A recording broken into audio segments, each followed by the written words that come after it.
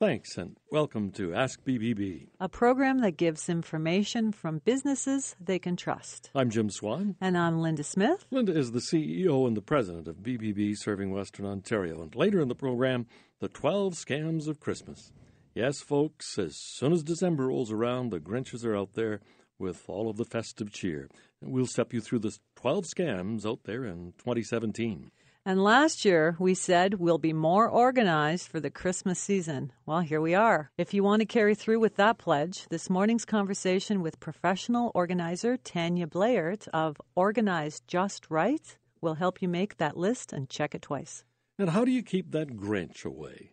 The Grinch stole Christmas. And if the Grinch or anyone steals some of your treasures, well, it does put a dent in both your budget and your Christmas spirit. Corey Robertson, Director of Marketing for Security One Alarms, a company that has been providing security systems in southwestern Ontario for the past 30 years, joins us this morning with some tips on just things that might help you keep that Grinch at bay. Corey, welcome to the program. Good morning, Jim. Good morning, Linda. Good morning. Corey, we know that a lot of shopping is done in the next months. And there are nice new electronic gadgets, maybe some jewelry, and other must-haves in a lot of our homes. It's a wonderful time of the year and an incentive for thieves. Of course, we want to keep them away. But do some people do things that are almost an invitation to would-be burglars? Oh, absolutely, Linda. There's a few things that you should really consider about, from a security point of view, what you do when it comes to Christmas. And for most of us, the temptation is you want to set up your beautiful Christmas tree with all your wonderful, decorations you've had in the family for years, and you want to put it right in front of that big bay window. Right in front of the house. And some people even drape the curtains just perfectly around it. And then when I'm driving down the street, I can see the Christmas tree, and you start to pile the presents up underneath it. And again, in front of that big bay window in the front of the house. That's a no-no. So look for a better place in the house. Look for a corner that's not quite as obvious through those windows. We'll still get your Christmas spirit when we see your lights around the house, but maybe not make it quite so obvious in the front window that here are some of those gifts that are starting to pile up. Do some people use extension cords through windows and then leave an opening for burglars as well? Well, sure, and getting through the window is going to be one of the quickest ways. You want to think about at this time of year, really what a criminal is looking for is the easiest way. So it's truly a smash and grab that you're going to find. So if you've made it that easy, if the presents are right by a window and that window is smashable, or somebody's left something in previously so that the window can be pried open, now that makes it easier to simply smash, grab, and go. Well, there's a bit of an irony in the fact that we leave milk and cookies out for a special person who comes into the house. He's in undetected, and he's got the code. He's good. Yeah. That guy in the red suit, he knows the codes. He's okay. And it usually comes through the chimney. But what's the most common way for burglars to get into a house? You're going through that front door, you're going through an unattended window, and really you want to take a look around the outside of your property. You're looking for a window that you could be easily accessible. And one of the things I suggest when you're doing a self-audit of your home is literally try to break into your own home. Look for those weak points. So for windows, you're looking for, consider when it's nighttime. I don't have the light of the moon so much. I don't have the street lights so much. Is there a tree on the property that I could hide behind? Maybe you've got bushes next to those small basement windows. Is there a corner of the house that maybe the neighbors can't see quite so good? Those are going to be an easy access point that, again, a criminal is looking for the easy way to get in and the easy way to get out. So certainly could come through that, bash through that front door or a big window, but also might take the time, one who's a little bit smarter might try to take the time to look for that place where I'm not likely to be seen. So after we've opened our gifts, do we sometimes let our curbside blue box advertise what's new in our home? Oh, my goodness, that's exactly what it does. It's exactly what it does. If you consider the challenge is we want to be good recyclers. We want to be good corporate citizens. But whatever is on your Christmas list this year, it truly is. You're putting out boxes that say you got some new iPads or maybe a big flat screen TV or the the gaming systems, your PS4s and your Xboxes and whatever the kids are playing these days. But those are now literal advertisements for the great things that you have. So that's kind of more of a Boxing Day just after Christmas when you're starting to clean up. Really be careful. So a couple things you can do. Really take a few extra steps to break the box down more than you normally would. Try to turn it back inside out. We still like to tie our boxes together, so try to take the time to really break that box down, then turn it inside out. So I'm at least not seeing, the ads and the pictures of what it is, and maybe even go one step further. Take it to the local recycling place yourself. Corey, your company, Security One Alarms, provides systems to make our homes secure. So, what are some of the common sense things that we've been talking about? Where do we start if we want to install something like an alarm system besides that common sense? Well, an alarm system, when you've got a monitored security system, you're going to be 3 times less likely to be broken into. So what you want to do is we create these hot zones, I like to call them. I don't necessarily have to do every single area around your house, but I want to consider in this corner of the house, if you're coming through a couple of different windows, I can put in a motion sensor. I can put in some glass break detectors. So I really want to consider on the inside of your house 2 things. Again, a criminal looking to smash and grab is going to go to 2 places, your living room and the master bedroom. Because for all of us, no matter what our status in life is, that's probably where the good stuff is and the stuff that's easy for a criminal to get rid of. So if all I need to do then is consider those 2 areas in your house, that's where we're going to put motion detectors, and we're going to arm the windows and doors around that area as well. So if you're thinking about putting a Security One alarm system on your Christmas wish list, besides keeping the Grinch away, are there other incentives for installing alarm systems like reduced insurance costs? Oh, absolutely. You're going to find that on average, you'll have a 15% reduction on your homeowner's insurance premiums just by having a monitored security system. So some great incentives there. You're also security systems are so much more than burglar alarms now as well. You're going to get an element of home automation and energy management, and that's going to save you money on those energy bills. So keep the Grinch away and save money at the same time. Absolutely. Corey Robertson, thank you very much for these timely tips. A pleasure as always, Jim. Thank you. Our guest this morning has been Corey Robertson, Director of Marketing for Security One Alarms, and a company that carries an A+ rating with the BBB. Next, we're going to organize the chaos.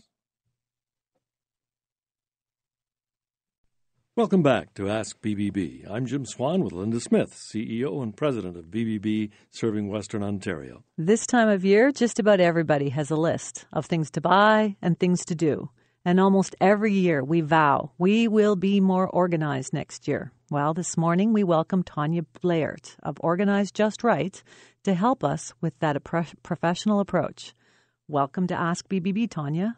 Thank you so much, Linda and Jim. It's wonderful to be here, and I'm happy to talk about my profession, as I think it's still being misunderstood by a lot of people. All right, well, let's just start. Organize Just Right is the name of your company, Tanya. How does one become a professional organizer? Well, there is an organization called Professional Organizers of Canada, and they offer courses, and you can write an exam, and if you pass, you actually get the title as a trained professional organizer. POC does a lot of education. They have an annual conference. We actually have a chapter here in London, for which I am the treasurer as well, and we have monthly meetings. What are some of the signs that we might want to consider a professional organizer? That's a great question, Linda. Thank you. Well, in the home, things that we would look for are generally lots of wasted time, people looking for stuff. They can never find their stuff. Therefore, they tend to be late a lot as well for appointments. There are no clear surfaces anywhere. There's stuff piled on tables, on the floor.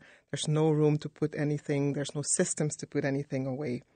There might be a lot of anxiety and stress around the clutter. People coming home just feeling the tension and just overwhelmed by it.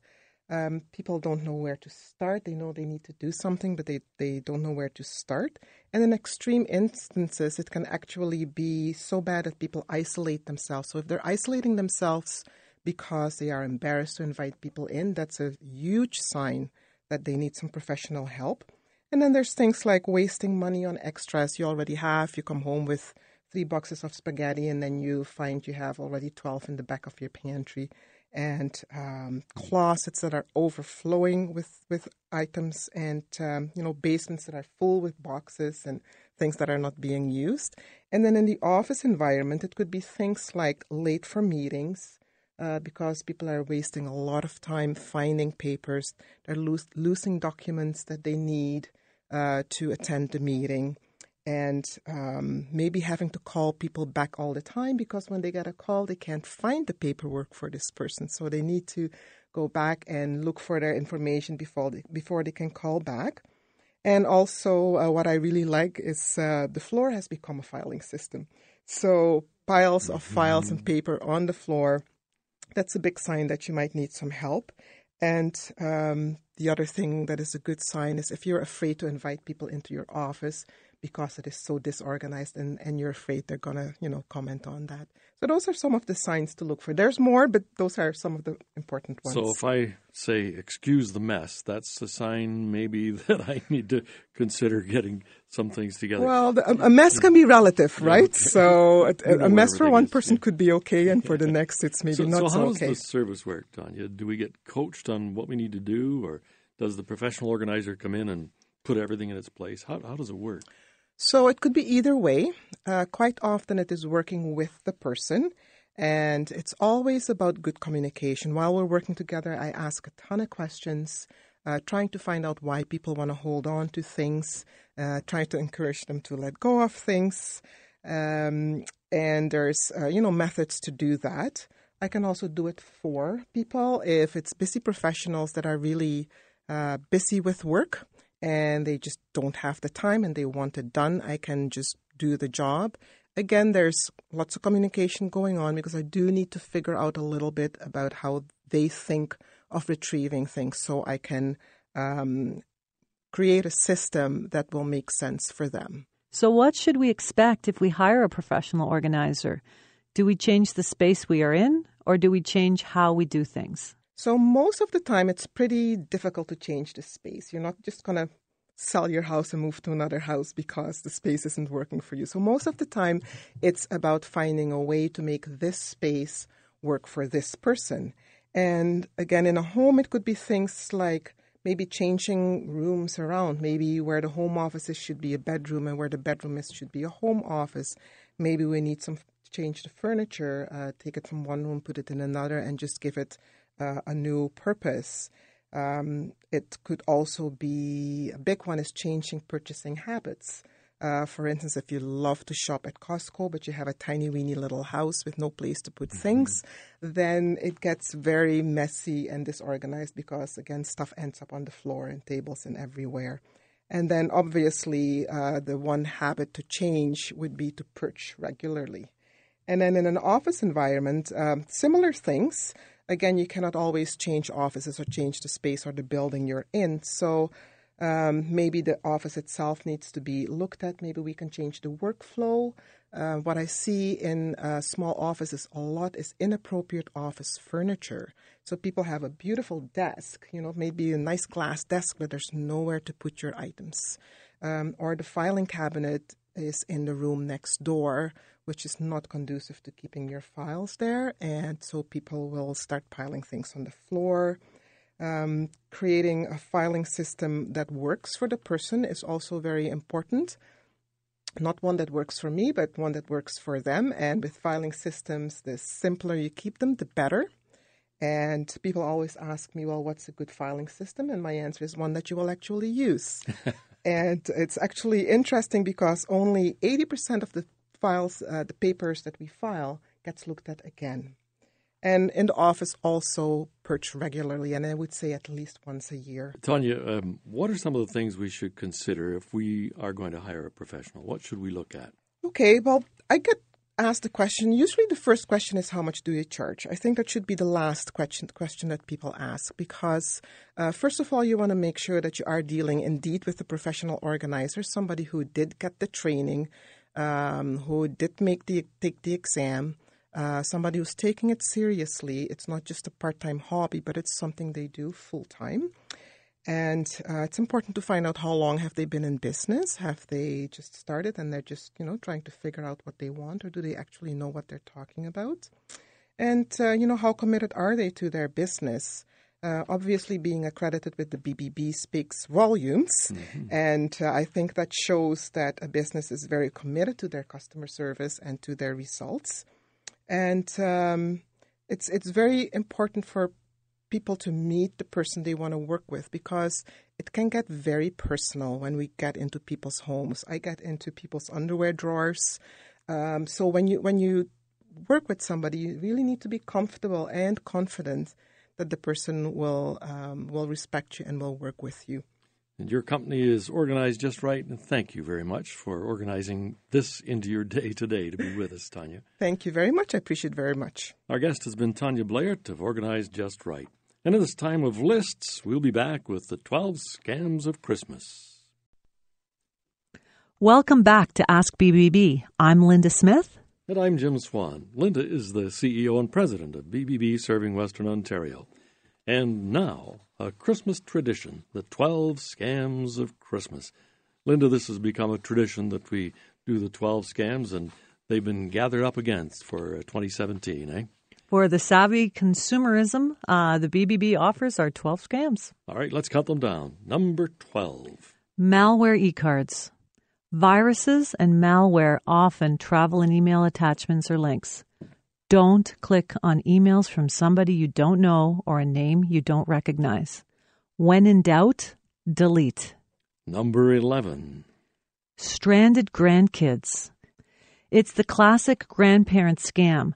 If your grandchild or relative or friend calls or emails to say they were robbed or hurt overseas, check before wiring money.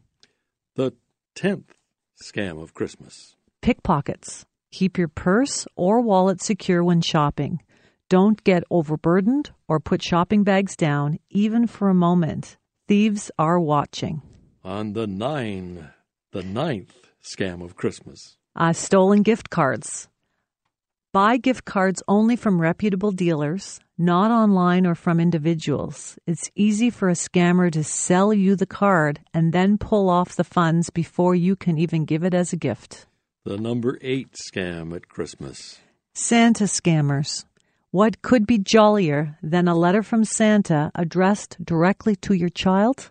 Make sure the site is real and not gathering your data for identity theft purposes. And the 7th scam of Christmas. Fake charities. Charities count on end of giving at the end of the year, so please be generous if you can. But be careful, too, because scammers set up fake charities with similar sounding names. And the 6th scam of Christmas. Online ads for hot toys and gadgets. When stores sell out, you might find the item online on different websites than the official retailers, but for much steeper prices. Some sellers will take your money and run, leaving you without the gift or money to buy it elsewhere. It's easy to mimic a real website with logos and terminology. Red flags, HTTP, not the more secure HTTPS. No contact information, or asking for payment by wire or money card. And the 5th scam at Christmas time. Travel scams. With the busy holiday travel, bargains may be tempting. Be cautious when booking through online ads. Never wire money to someone you don't know. And ask for references. And the number 4 scam at Christmas time. Romance scams. Everyone wants a special someone under the mistletoe, so holidays are prime time for scams. Be careful with an online sweetheart who gets too cozy too fast or asks for money. That's good advice anytime. Number 3. Puppy scams. Be very careful buying pets online, especially during the holidays. You may get a puppy mill pooch with problems, or you may get nothing at all because it was a scam. And the number 2 scam on the BBB 12 Scams of Christmas list is social media gift exchanges. This trending scam happens on Facebook or Instagram and sounds like a great deal. Purchase one gift and get 36 in return.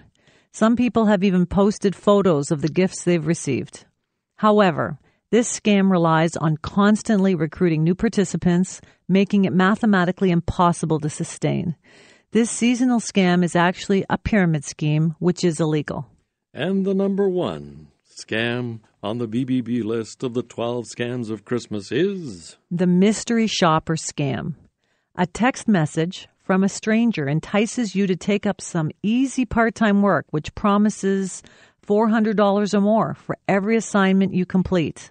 In reality, it's an employment scam that uses fraudulent checks that also fishes for your financial information and leaves you empty-handed and with an empty wallet. Well, there they are for 2017, the 12 scams of Christmas from BBB.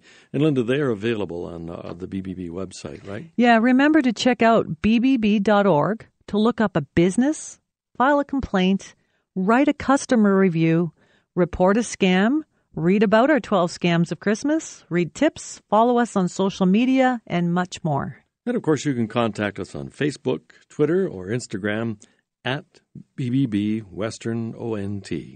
And if you're interested in becoming a Better Business Bureau accredited business, call us or go online to bbb.org/Western-Ontario and become part of one of the largest business networks in North America. Well, Linda, that's it for this week. So until next time, I'm Jim Swan. And I'm Linda Smith. Remember, ask BBB. And start with trust.